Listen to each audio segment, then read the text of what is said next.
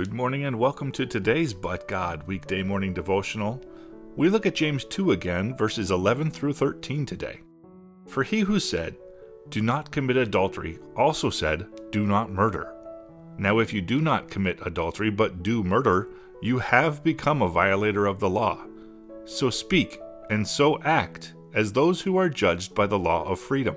For judgment will be merciless to one who has shown no mercy. Mercy triumphs over judgment. As a historian, I read and learn so much. And if I don't teach a subject, a lot of what I learn I tend to forget. As the adage goes, use it or lose it. I have not taught Roman history in 5 years. So some of my Roman history is in need of refreshing, but my mom refreshed my memory regarding the Roman world, which might shed more light on the context of James 2. She reminded me, Rome didn't have police patrolling the streets, and the soldiers, they weren't allowed to enter a Roman city bearing arms.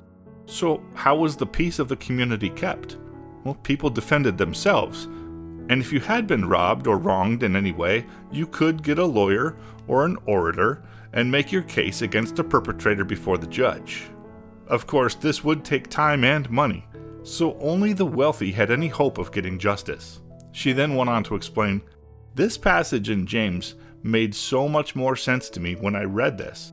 It's not that the wealthy were evil, it was just that they were the only ones who could afford to bring a case to court. And this was usually against a Jew or then later the Christians. This is what the occupied had to endure. Therefore, it was easy to hate the rich, who were usually Roman or worked for the Romans, and therefore did not follow the law of the prophets. However, James reiterates the words of Jesus that he spoke at the Sermon on the Mount. Blessed are the merciful, for they will receive mercy. Blessed are the pure in heart, for they will see God. Blessed are the peacemakers, for they will be called sons of God. Matthew 5, 7-9.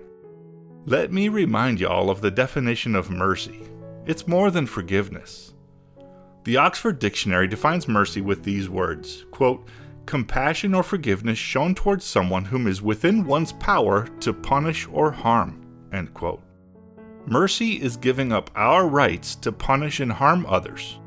James is speaking to both the rich and the poor, the Jewish convert as well as the Romans, and the other Gentile converts. God has shown mercy to us. We are sinful and we can't follow the law, and He could send us all to hell. But God, He loves us so much that He decided not to punish or harm us. All we have to do is accept His free gift of grace, which is Christ and His death at the cross and His resurrection and ascension.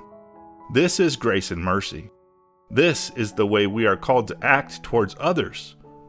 This is the perfect love that casts out all sin.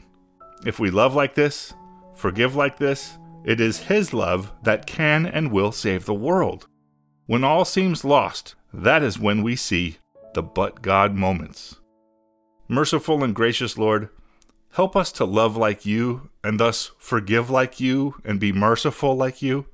Let Your perfect love shine through us so others may know Your eternal forgiveness and mercy. We pray on these things in Jesus' name.